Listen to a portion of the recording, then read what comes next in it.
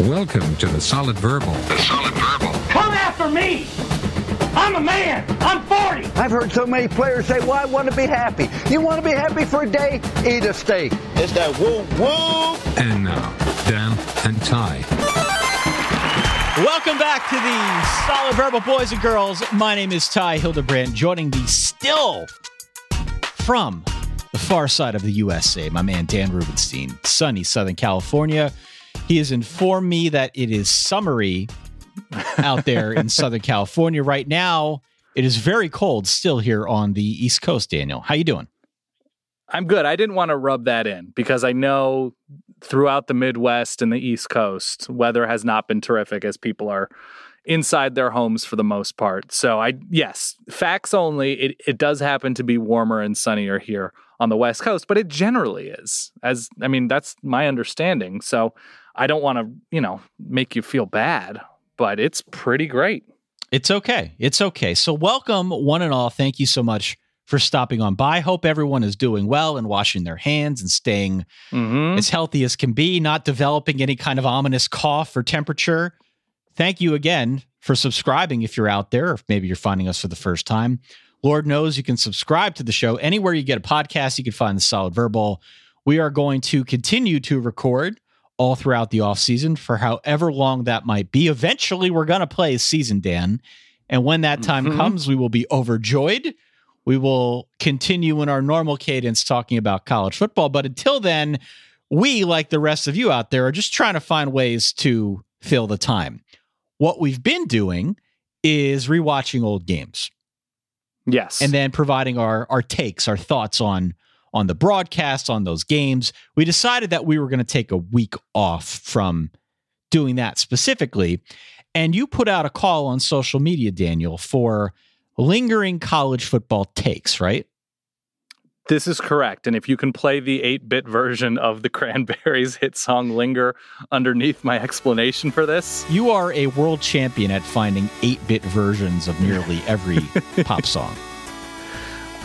It's a good way around, I think, getting into any sort of obvious trouble with publishing companies. So I will just say, as we were doing these recaps, these rewatches with 2020 eyes of these older big games, be it from 2003, 2007, 2010, people would say, oh, I still feel this about the 2002 Ohio State defense, or you should do the 2007 Florida whatever game because I still feel this about Will Hill or Tim Tebow or anything like that.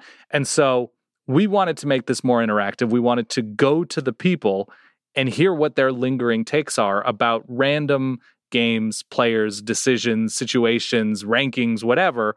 So we could go back sort of in a micro way and look at how people feel about specific things and look at that with 2020 eyes and figure out how many E's are on the end of our agree or disagree as we evaluate people's lingering takes. Because yes, as the Cranberries ask, did you have to?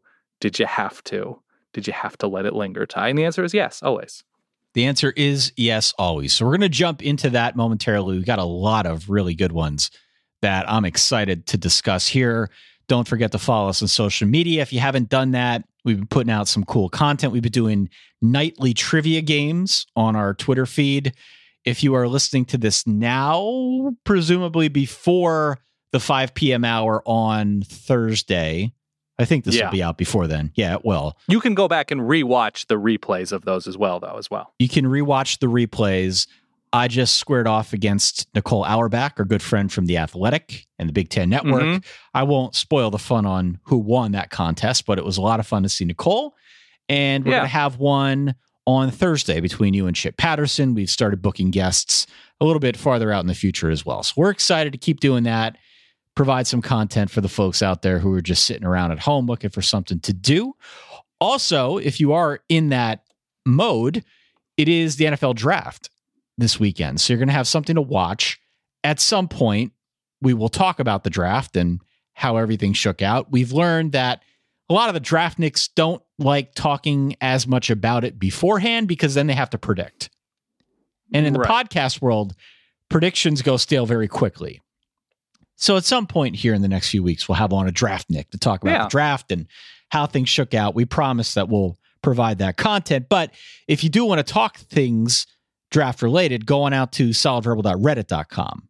Peter Hoffman, the fearless leader of our subreddit, is going to have our friend Yogi Roth on to talk about the best, all sorts of draft topics and college football topics. So that AMA is taking place on Thursday. Again, if you listen to it, you may still have some time to hop on over, ask a question. Yeah. Do we want to let something linger? Let's let something linger, Dan. You get to go first. Pick one out.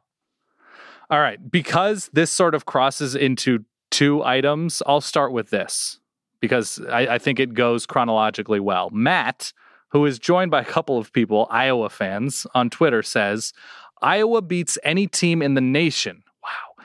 If their bowl game was following their last regular season game instead of a month off in 2002. Wow. So this is Brad Banks, right? This is Brad Banks. This is Robert Gallery. This is Dallas Clark. This is a pretty talented team that made its way pretty well through the Big Ten. They didn't square off against Ohio State, who goes on to win the national championship, but they take down Michigan. They take down Penn State, powers in their own right at this time. They lose to Iowa State early on in the season, but they go into the Orange Bowl with a lot of rest.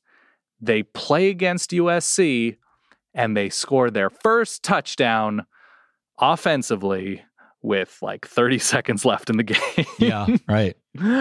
So, man, it feels like a stretch to me. But Ty, if you have any devil's advocate here, I'm going to add a couple of things. But what was your initial reaction when you saw this? Because Matt and a couple of other Iowa fans say that there were bad penalties, special teams errors, and turnovers that were uncharacteristic of the 2002 Hawkeyes. First off, that was Kirk Ferentz's fourth year as Iowa head football coach, which feels like almost an entirely different century. Almost was a different century, Ty. Almost was. It is notable that they didn't play Ohio State during the regular season. And it's notable not just while talking about this, but also in terms of this show, because we talked about that 2003 Fiesta Bowl game between Ohio State and Miami. Ohio State won the national championship. We recapped it a few weeks ago. I'm curious to see what would have happened had they played Ohio State in that game. I think this was a good enough Iowa team to knock off the eventual national champion Buckeyes. This was an offense that had 37 points per game. They only allowed 19.7 per game. So it was a good defense. What I'm struck by here is Matt's kind of saying two things. He's arguing that the layoff hurt Iowa against USC in the Orange Bowl, which it definitely did. That's undeniable. Yeah. A lot of uncharacteristic things happened to Iowa in this football game. And then he's also saying that they could beat any team in the country. This was the best team by the end of the regular season. This was an underrated Iowa team with a ton of NFL talent on it for sure. But there are some really good teams in front of Iowa in the final standings. Most notably, the Miami Hurricanes, who I think we both still feel very badly about in that Fiesta Bowl game. Like, this is the better team. Yeah. Between Miami and Ohio State. They didn't win. They turned the ball over 5 times. So here's what I'll say, Matt. Iowa was good enough to beat Ohio State if they played. And Ohio State, yes, eventually won the national championship. I think they were good enough to beat them, especially with some of the close games that Ohio State found themselves in that 2002 season. Totally. I am not comfortable saying they're better than Miami. Well, they're not anywhere near as good as USC, and we know that. And we know that. Here is something that hurts them a little bit. So they lose to Iowa State, something like 36-31. Combined in the third quarter against Iowa State and USC, Iowa lost 37-0. 0 points scored in the third quarters against Iowa State and USC. If you watch that game, Iowa at times did not look like they belonged on the same field as USC. Arguably the best team in the nation by bowl season, with how they looked with Carson Palmer and Justin Fargas, Kareem Kelly, Troy Polamalu on the other side of the field. Wow. They ran over them. They ran through them. They ran past them. Iowa did not look like a top 5 team, let alone the best team in the nation. That was a really good team. The thing that hurts them as well with the same coordinators and same head coach, Iowa had no problem with long layoffs winning the Orange Bowl like 5 years later. Right. against Georgia Tech, Ricky Stanzi, love it or leave it. And that same year, I think Michigan comfortably won or scored a lot of points and won their own bowl game, I think, against Florida. So Big Ten teams with that long extended time off before bowl season weren't all hurt. Iowa just played a team who looked a lot better prepared to win. And, everything was even. They play on the same field. They're staying in hotels in the same city. USC was better prepared, more talented, deeper, and ready to win a big game on a national stage. Iowa wasn't there. Great season. Iowa was not great in South Beach. No. And for what it's worth, that was the best offense of the Kirk Ferentz era. Maybe in the history of Iowa football. I haven't done the full, it was strong. The full investigation really here, but a handful of times since then, Iowa has averaged over 30 points per game. I know points per game isn't the best measure, but if in 2020 you tell Iowa fans you're going to score 37 points a game, they would take that in a heartbeat. This is a very good Iowa team. Find you a college football podcast that leads off with the 2002 Iowa Hawkeyes and denigrating their really impressive accomplishments. I'm going to go disagree with 3 E's out of a potential 5 E's. Yeah, I'll go with this lingering take. I'll go 5 E's, Stan. I strongly solid. disagree. 5 out of 5 disagree. Yeah, I strongly disagree here, but I do get where he's coming from. And you said denigrating what Iowa did. I don't denigrate at all what Iowa did. Iowa was an incredible team that year. And the Brad Banks era was probably criminally underrated. He had such a good campaign that year. Only 5 interceptions. By the way, yeah, took it to Penn State and your guy Zach Mills. They went up 23-0 or 26-0. Oh yeah, and had to hold on in overtime to win that game. Yeah, so fun season. Good team, just not quite as good as Matt says, but nonetheless, a really good team. You want to stick with USC related things with Marty and 2003? Oh, sure. This is a fun one. So Marty writes in and he says that USC doesn't deserve a share of the 2003 national title with BCS champion LSU. So this was the year, Dan, that the BCS kind of sort of exploded, right? Yeah. LSU Correct. Won the BCS championship, but they were not the consensus national champions. USC, they finished the year 3rd in the BCS standings, but they were able to get 3 coaches to cross over, and they were voted as number 1 in the AP poll. The Associated Press awarded USC their national championship, so therefore the 2003 season ended with split national champions, which is entirely what the BCS was set up to try and prevent.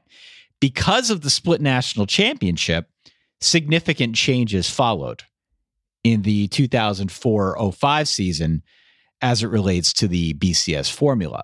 But this was a big-time point of contention, I would imagine, among LSU fans, which is why we got this question. Yeah, when I was going around the country 2007, 2008, and anytime I would say I was from LA or I was a Pac-10 fan, they would bring up how much they hated USC and Pete Carroll. There was definite bad blood there. So interestingly, if you go back and look, so USC loses in triple overtime on the road to Cal, something like 34-31. Oklahoma loses 35-7 in the Big 12 championship game against Kansas State. They are just worked over by the Cats, and it was a formality. To lose by 28 was a formality because margin of victory was not in the formula in 2003. And I went back and looked this up. If it were a pre-2003 year, USC finishes the season number 1 in the BCS. If it's a post-2003, USC finishes number 1 in the BCS. But in 2003, with margin of victory removed and strength of schedule weighted like it was, it ended up with LSU, Oklahoma. And so I agree with his take, but he got there on a road that says, well, USC was given preferential treatment. I know they got, I think 3 coaches poll votes from Mike Bellotti and a couple other guys. And they won the AP national championship. They were awarded the AP national championship. I don't think USC should have a share. They win the Rose Bowl. They comfortably beat Michigan. But if the BCS exists to end all arguments, and if USC is okay with being a part of the BCS and is okay with the Pac-10 being a part of the BCS, I'm not down with LSU having to share it. As boring as that national championship was, as predictable as Oklahoma losing on a huge stage now in retrospect was, that should be an LSU championship year. That's the first sentence about the top of the sport in 2003. Wasn't a great LSU team. That was a Nick Saban team. And part of his argument is that USC was given preferential treatment because they're this blue blood on the West Coast in a big city. And, it takes away from LSU, who doesn't have glory for 4 decades or something like that. And it was pre-SEC dominance. It's not like the Pac-10 and USC were doing anything big. USC wins the Orange Bowl over Iowa the year before. But this is a sport dominated by, Ohio State and the state of Florida for a considerable amount of time. The Big Ten, Florida State, Florida, and Nebraska. So it's not like everybody was saying Pac-10 year after year, just killing everybody. LSU deserves it. Weird road he took. Yeah. So I agree with 2 E's, just the simple 2 E's. I hear what he's saying. And truly, I think I can relate to the logic there. It feels like your team was robbed. It feels like your team was robbed, that they weren't given their fair due. Sure. We're going to talk about I would say, similar enough situation in a little bit here. Another one of these that came in that did happen to my team. And yes, so I get what he's saying. I kind of agree with your approach to this, though. And that is USC wanted to be part of it. Everyone kind of agreed that this was going to be the new system within college football, love it or hate it. Some people still want to go back to the BCS. Maybe not this era of the BCS, but some people still feel like it was the better road to picking a national champion. I am not one of those people, but I agree with your logic. If you are part of the system and the system chooses someone else, then you have to go with it. I will still insist. My lingering take is USC would beat LSU by 10, that USC team. And USC deserved to be, if you measure their loss, a triple overtime road loss against a neutral site, just shellacking at the hands of a very good Kansas State team. And it's not like the 2003 Cal team. This was a partial Aaron Rodgers team. This was, I think Bill C had his estimated S&P Plus rating of, I think they were 20th in the nation. So it's a much better one-loss team in terms of strength of resume. So I can say both of those things out of, each side of my mouth, but I'm still saying LSU, they're the national champion. Yeah, I agree with you. 3 E's. We agree. 3 agree. Okay, I said 2, you're going 3. I'll go 3. Yeah. All right. Where do you want to go next? Well, you alluded to something McCook has as a lingering take, and that is Notre Dame deserved. So we're sticking with the theme of split national titles, I suppose. Notre Dame deserved the 1993, when Dan was 10 years old, title. Okay. Yeah. How much of the history did you dive into here? I watched Notre Dame, Florida State. Apparently, it's one of the best 5 college football games ever, allegedly. So I went back and watched a condensed version of that game, and I read all about it. I did not watch Notre Dame, Boston College. I did not watch Florida State, Nebraska. This was a very different generation of football. And when you go back and watch, it's apparent that things were a lot different back then. This was a Lou Holtz team that had an improbable run. To be honest, this was during the Ron Pallas era, but Pallas broke his collarbone in the preseason, which meant Kevin McDougal was going to assume the starting role. And it was just an amazing run. He goes on the road, his second career start. He knocks off number 3 Michigan. He rips off 9 straight wins before getting to number 2 in the polls before a monster game at home, Notre Dame Stadium, against number 1 Florida State, and eventual Heisman winner Charlie Ward. Can we talk about Charlie Ward for a second? I fell in love all over again with Charlie Ward because I love those Florida State teams, the 90s Florida State teams, all over again. What would Charlie Ward have done in a modern spread zone read, taking the quarterback on the run, putting him more in the shotgun style offense? Yeah, if Charlie Ward played for, Urban Meyer era Florida or Ohio State or Ryan Day era Ohio State or Lincoln Riley at Oklahoma or I guess Chip Kelly at Oregon, he would have flattened everybody. He would have been Kyler Murray and Baker Mayfield in one. He was incredible. Yeah. Absolutely incredible on the college football level.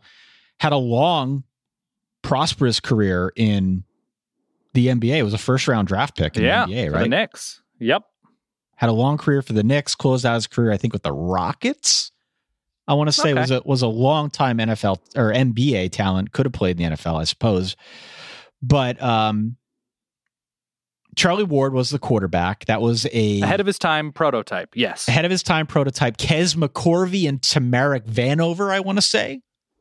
His top two receivers, if you remember those incredible names from Florida State.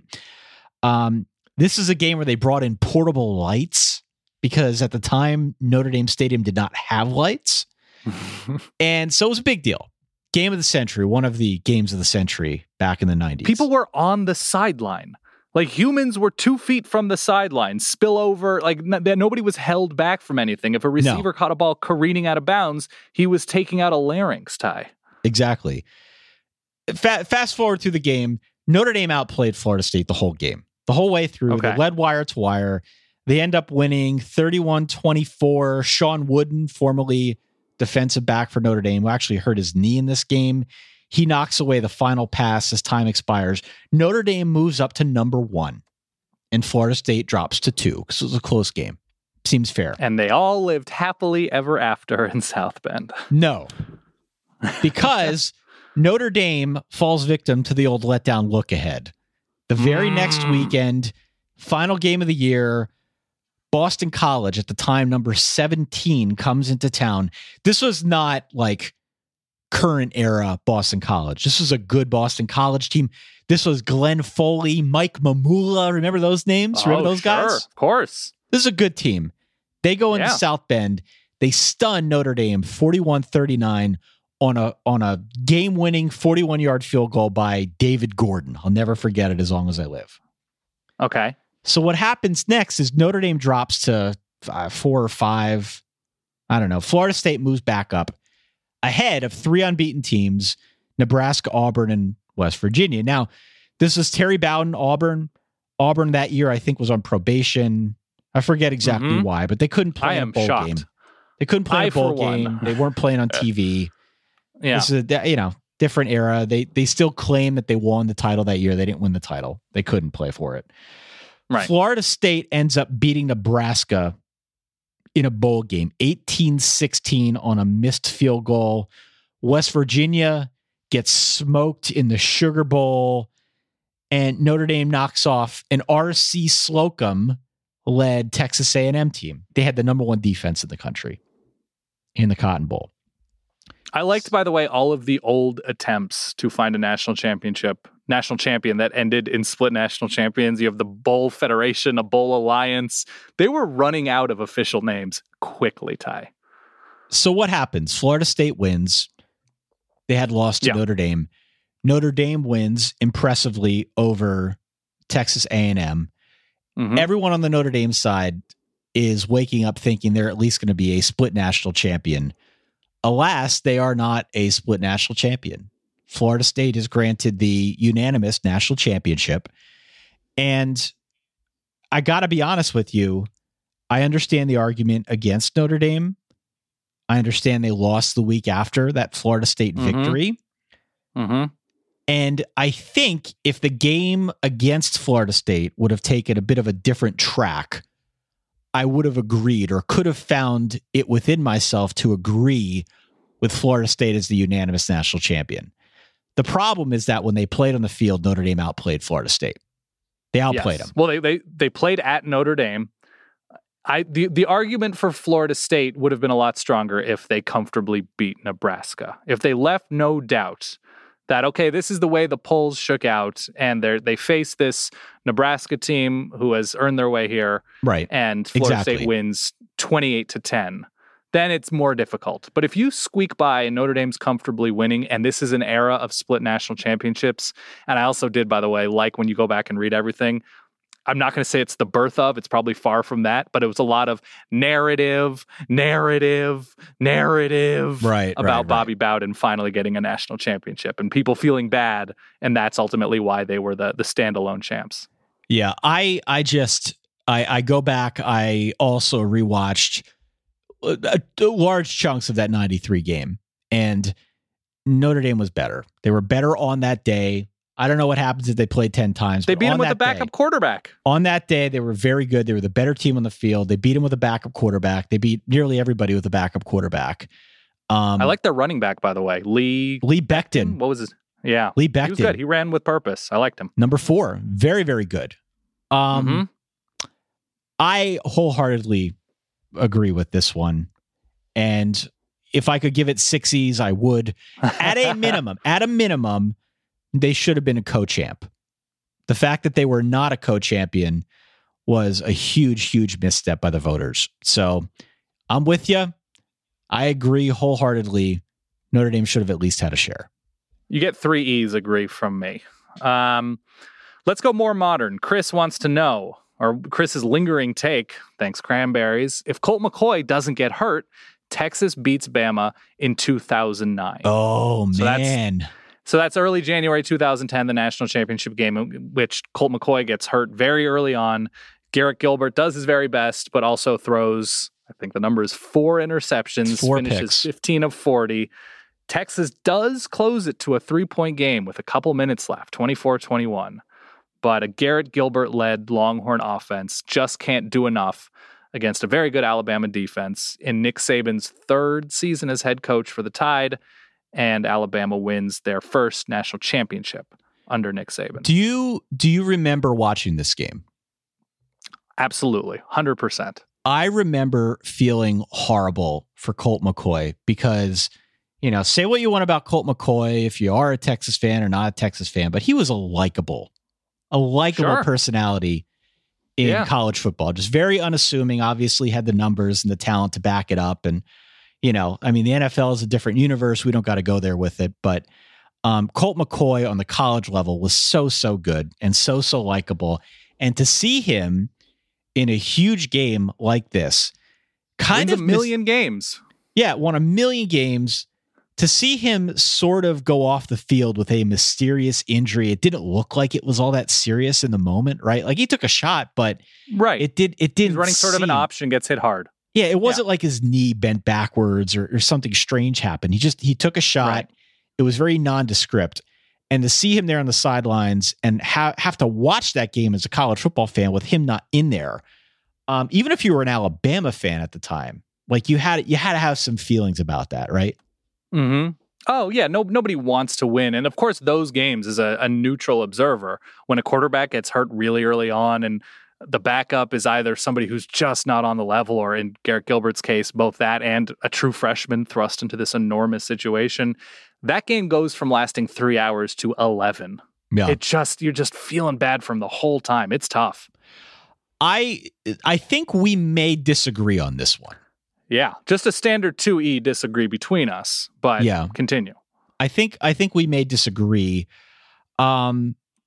So you're right. Garrett Gilbert comes in after Colt McCoy, his arm, he says in one of the interviews, I think during the game or after the game or shortly thereafter the game, his arm just went dead. It was numb. Mm-hmm. Garrett Gilbert comes in. He goes 15 of 40. He throws 4 picks. Clearly the backup not better than the starter in this case. Fair to say, yes? Yes, I would agree.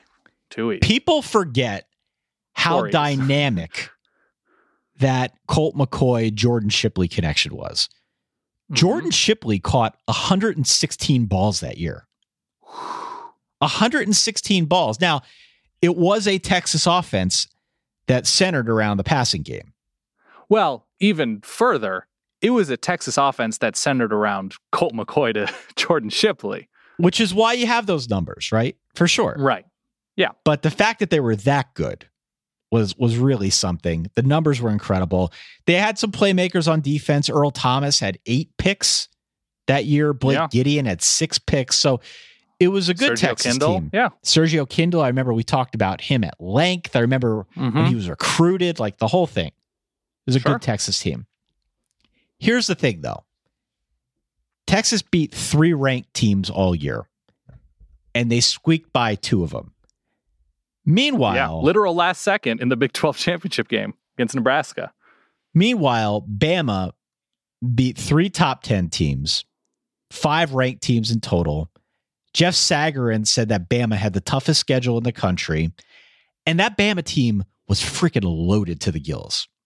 I mean, every position loaded to the gills. Greg McElroy, Mark Ingram. Whoa. I'm already going to disagree with 5 E's. He was a good quarterback. If you're talking about loaded, your voice is going up, Ty. It's a tell. He was a good quarterback in college. He was a good quarterback. Ty. Very good We're talking quarterback. Poor man's Ken Dorsey. Mark Ingram won the Heisman. Trent Richardson. I'm getting flustered here. Sure. That's why I messed his name up. Whom we once argued could kill a horse by running full speed at it. Julio Jones, Rolando McClain, Marcel Darius, Mark Barron, Terrence Cody, Mount Cody, Javier Arenas, young Dante Hightower. This is a loaded rotation. team. Yeah. So I understand where you're coming from. I understand where Chris is coming from, who sent this in to us. There was a point in this game where, despite all of Garrett Gilbert's shortcomings, they did narrow the lead to 24-21? Yeah, with a couple minutes left and the ball. But we don't need to talk about what happened immediately in that moment, but yeah. This was a Bama team that went up early after the injury. They were in cruise control, Dan, and they let Texas back into it. I contend if they cared the whole way through, if they played hard the whole way through, if they weren't just trying to run clock, they win comfortably. This is a better team. Remember, that Texas offense, when they went up against some legit defenses, had to squeak out wins. Their offense was shut down. Not a lot, but enough. Okay. Against this particular Alabama defense, if they are forced to play the whole way through, I like their chances at shutting down that McCoy to Shipley connection, and I still think they win. They didn't do a great job of shutting down the Gilbert to McCoy connection. Because they didn't have Jordan to. Jordan Shipley had 2 long Dan. touchdowns. No, hold on. They tried to. They didn't let him run free. They were burnt on DBs. I think he burnt control. Javier Arenas twice. Come on. So listen, the reason I'm going to say agree with 1E, so perhaps I'm saying I agree. That's how tepid my agreement to Chris's take is, because Garrett Gilbert threw what looked to be a perfect touchdown pass to Malcolm Williams that was dropped. Colt McCoy perhaps throws as good a pass, but it was probably going to be dropped again. So perhaps Texas is not converting obvious opportunities, but 24-21 with a quarterback who is not completing anywhere near 50% of his passes, who is playing scared, who clearly Greg Davis, the offensive coordinator, is not trusting to go downfield consistently against Alabama. Colt McCoy, even average Colt McCoy, who took a step back without Quan Cosby at receiver in 2009. They were a better team in 08 offensively. Even all of that said, I think Colt McCoy finds a way to turn the ball over less. And you say Alabama's on cruise control. The number of 3 and outs in the second half, they're not trying to play clock at the start of the third quarter. They're trying to win a national championship decisively. We know this about Nick Saban. He's not crazy conservative, even though he was more so in 2009. I am positive if Texas were to have more dudes, simply more dudes on offense, it was kind of a dude depression for this Texas offense outside of, I guess, Colt McCoy and Jordan Shipley. You look at the running back and the rest of the receivers and tight ends, not on the level they were in 2005. I think average Colt McCoy is light years beyond what Garrett Gilbert looked like as a deer in the headlights against Alabama. So I'm going to say I agree. I don't know, man. I still... Greg McElroy was not good in this game, Ty. Okay, whatever. He was full on not good. Whatever. He didn't need to be. He didn't need to Well, be. he fulfilled that obligation of not needing to be good. He didn't need to be. This is a Bama team, a defense that was on cruise control. They ripped off, 24 unanswered or consecutive points, whatever it was. Sure. In the second quarter, they were on cruise control. They felt they had the game in hand. Texas kept throwing, not all that successfully, but enough to inch their way back into it. And then, as you said, we don't have to talk about what happened after the game got to 24-21. I think Sure. Bama won, 37-21? Yeah, I think it's the scoop and score right away. It's Marcel Darius. Yeah. I contend Bama would have won anyway. So I disagree with 3 E's. Can we both agree with 5 E's to the next one? I'm almost positive we will. Okay. James Franklin, former Missouri quarterback, not Penn Casual State dress. coach, casual dress. James Franklin does not get the credit he deserves. And MRCX8D, I hope this is somebody's password, a user on Reddit, goes through all of his impressive stats. He also said he played great in the 2013 SEC championship game with 303 yards passing. There's 2 really good receivers for Mizzou on that team. 3 passing touchdowns, 62 yards, and a rushing touchdown. Not his fault. The Missouri defense couldn't figure out how to stop Auburn's offense. I believe that's a Nick Marshall, Trey Mason, national championship berth offense. I agree, 5E. He was just a complete joy to watch and gave you one of your very favorite nicknames in Solid Verbal lore. Casual dress James Franklin. So James Franklin, my lasting memory of him was when he would drop back in the pocket or when he would take a snap, whenever he got the ball, Right. he was almost behaving as if the play had been blown dead. Mm-hmm. Very casual back there in the pocket. Very casual. Not a care in the world. Mm-mm. Put up numbers. Always looked like he was unprepared for the play. That's the David Yost quarterback tutelage. That's his thing. Unbelievable. All right. So I think we agree. He on was that, great. for sure. He was very, 5 very E's. good. Loved watching those Mizzou teams. Next item. Next item here. Yeah. A&M could have won the national title in the 2012 season if they had beaten Florida in the first game. Mm-hmm. The Reddit user, WR Reveille, says also that team may have had one of the greatest college offensive lines of all time. That was a Jake Matthews anchored offensive line, I believe. Yeah. Very good offensive line. Absolutely. Yeah. A couple of first round picks at least. This was the Manziel Evans connection. Mm-hmm.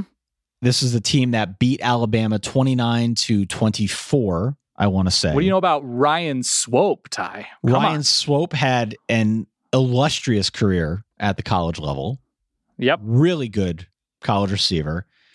Manziel had himself an unbelievable season. Neutral site, according to Bill Connolly's S&P Plus at the time, says that A&M would have been about an 8-point dog if they had played Alabama again. That's according to the final S&P Plus standings.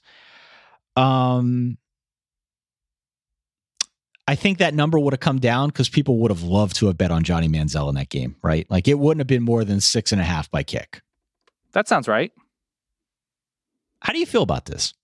I mean, this is Johnny Manziel as a redshirt freshman.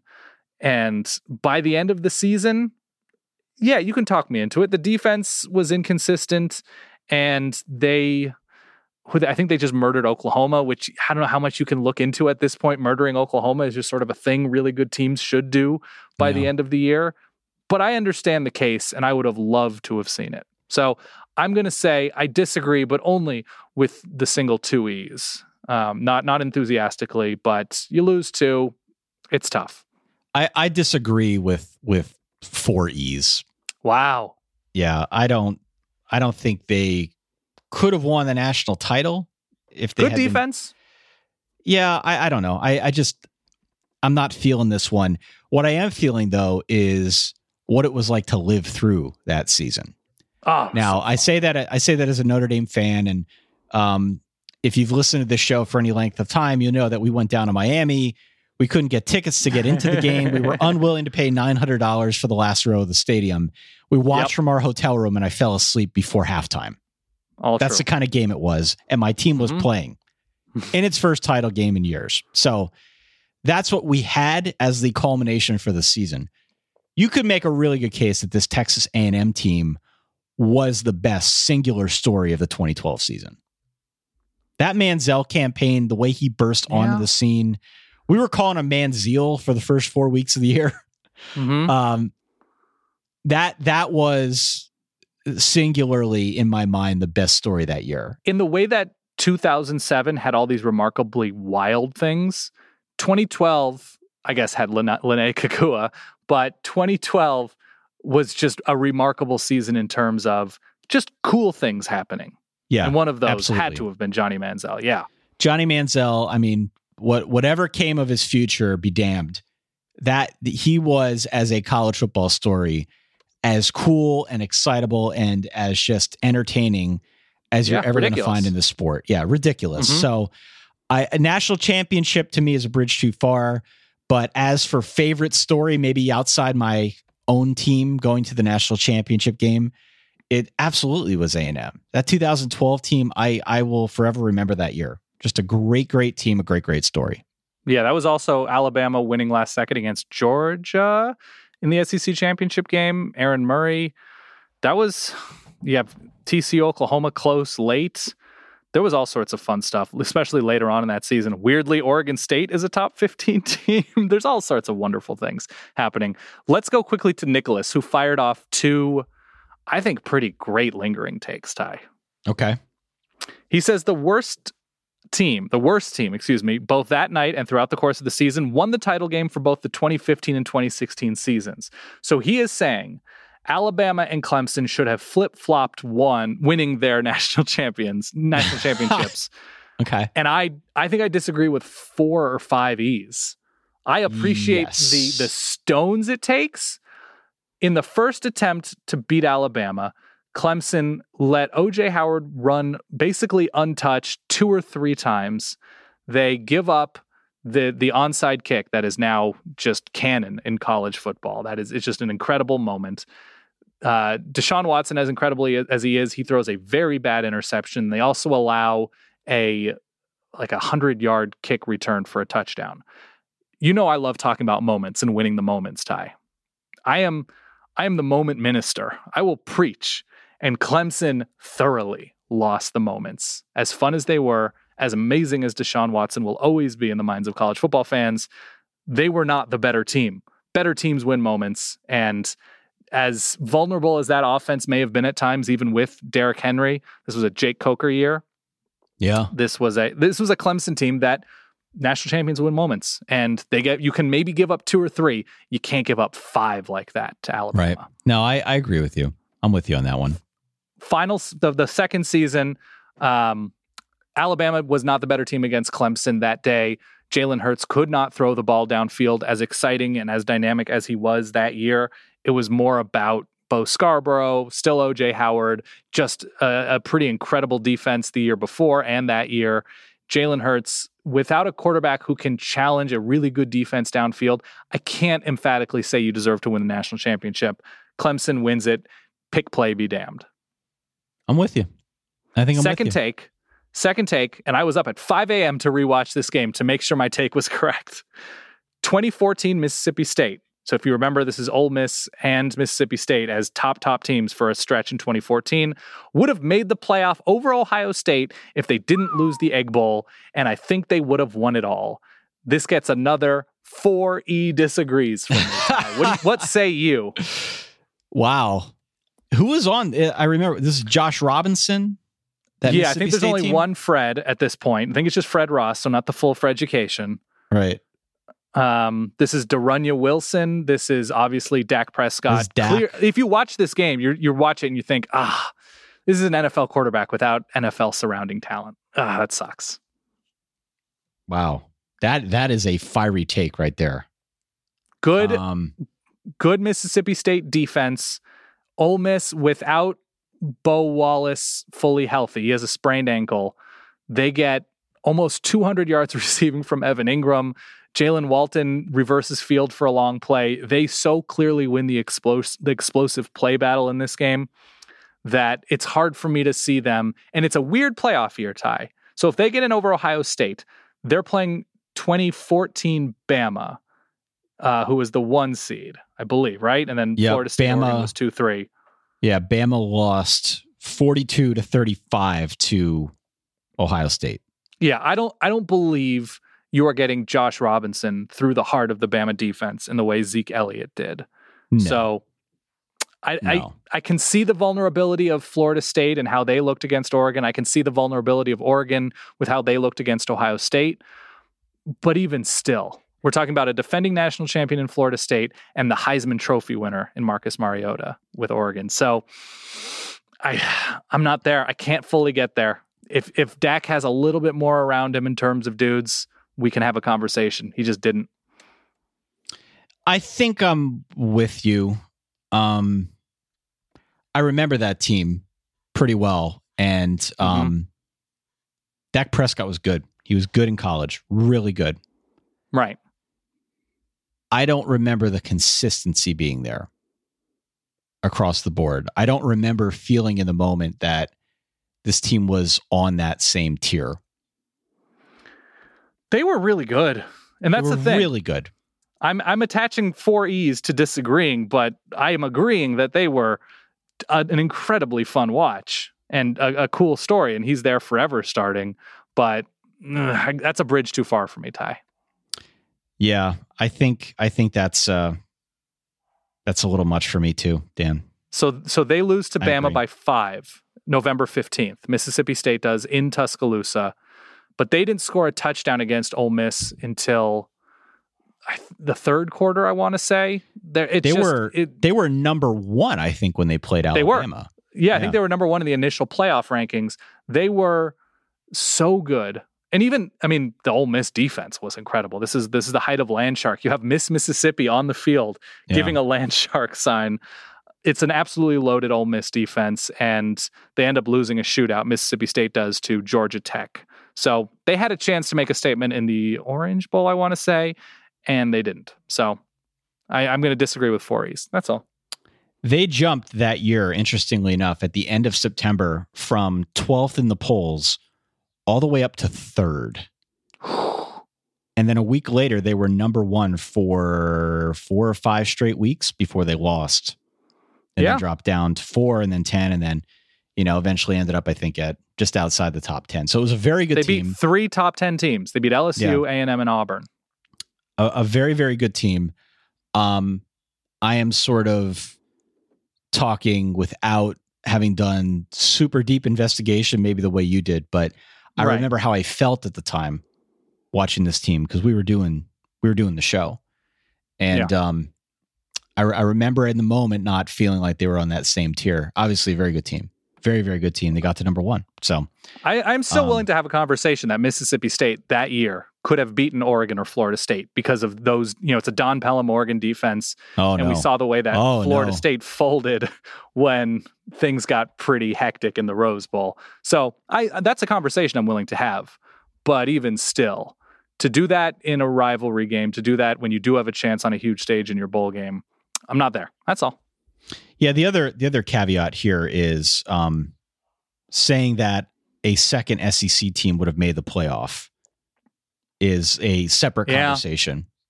It's a separate conversation. Yeah, so this is what? This is 3 years after LSU Bama in the national championship as a rematch? 3 years after the rematch and in the really early stages of the playoff. Still kind of in that very tender stage where people are learning to live with it.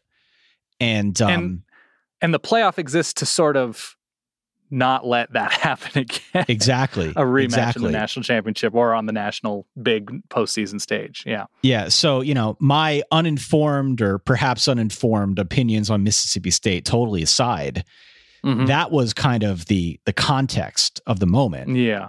And having 2 SEC teams in the playoff, I think would have been a media firestorm. They wanted to avoid that. And I just can't imagine that would have happened. Can't imagine that would have happened because of the overtones of the time, 2014 And they season, went into that, but they did go into that game number 4. So if you go into your rivalry game at number 4 and you don't have to win your conference, which the playoff eventually said was cool with Alabama to get into the playoff, if they comfortably beat Ole Miss in Oxford as the number 4 team, I think Ole Miss was 16 or 17 in the country at the time, the argument against Mississippi State as a top 4 team nationally is very difficult, Ty. Yeah. And I understand the 2 teams from the same conference getting in, but Klanga had an opportunity to make people's logical lives very difficult with a comfortable win that day. They just couldn't. All right. I disagree with the premise, but it's a very interesting question. Thank you, Nick. I loved going back and watching that game. It was fun. Yeah. Do we have anything else before we let the No, fun I think people I'm go? good. How's life? Everything good on your end? Life is good. Life is very good. I hope that the same is true for you out there in sunny Southern California. I hope it's true for everyone listening at home. These are very weird times. Hopefully you're still downloading the podcast and listening to our college football spiel here on a weekly basis. We've been doing the nightly video stuff, which has been a ton of fun, even if no one watches. I don't know. I've loved anyone's it. Watching. It's going up, Ty. It's good. It's good. It's been a ton of fun. We've got big stuff planned over the next couple weeks and months, totally separate from the fact that there may or may not be a college football season. We don't know. We're not. We're going to assume that it's going to happen until we're told otherwise, but it is not going to stop us down. No. So with that being said, we would encourage everyone, tell your friends to listen to the show. Please do write in solidverbal@gmail.com or go on out to our website at solidverbal.com. Listen to our old stuff. Find us on social media. If maybe you're just happening upon us for the first time, you can find so many different channels to see what we're all about. And again, participate in the conversation with other verballers long after the bell of each and every episode at solidverbal.reddit.com. I think that's everything, Ty. You've done a fantastic show today with your evaluation of lingering takes. What's your hair situation right now? You okay? I got a cut, both combination of me with clippers and the solid wife, which, sorry, that's your wife, right? With Jody with an eye. So it's all right. It's getting a little hot, so I'm going to try to keep it, trimmed up maybe once a month, no matter how long we're in here. The hair isn't bad. I was a little bit worried about just overall health and eating poorly because there's a lot more food available when I'm with a lot of family. So that has been my focus and just sort of doing everything right for digestion, for metabolism, Ty. I think I've got that all under control finally. If you're interested in my tips and tricks, please don't hesitate to reach out. It involves cold brew. It involves a lot of cold brew. But no, everything's good, Ty. Hygienically, we're in a good spot here. Yeah, I'm letting it grow, man. I'm going to see. I don't know how long this is going to last.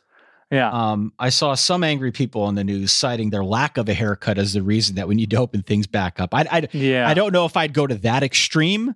You're starting to look a little bit like Tig Notaro. Do you know who that is? I do know, kid. Yeah, I do know. Tig Notaro, yeah, the comedian. Yeah.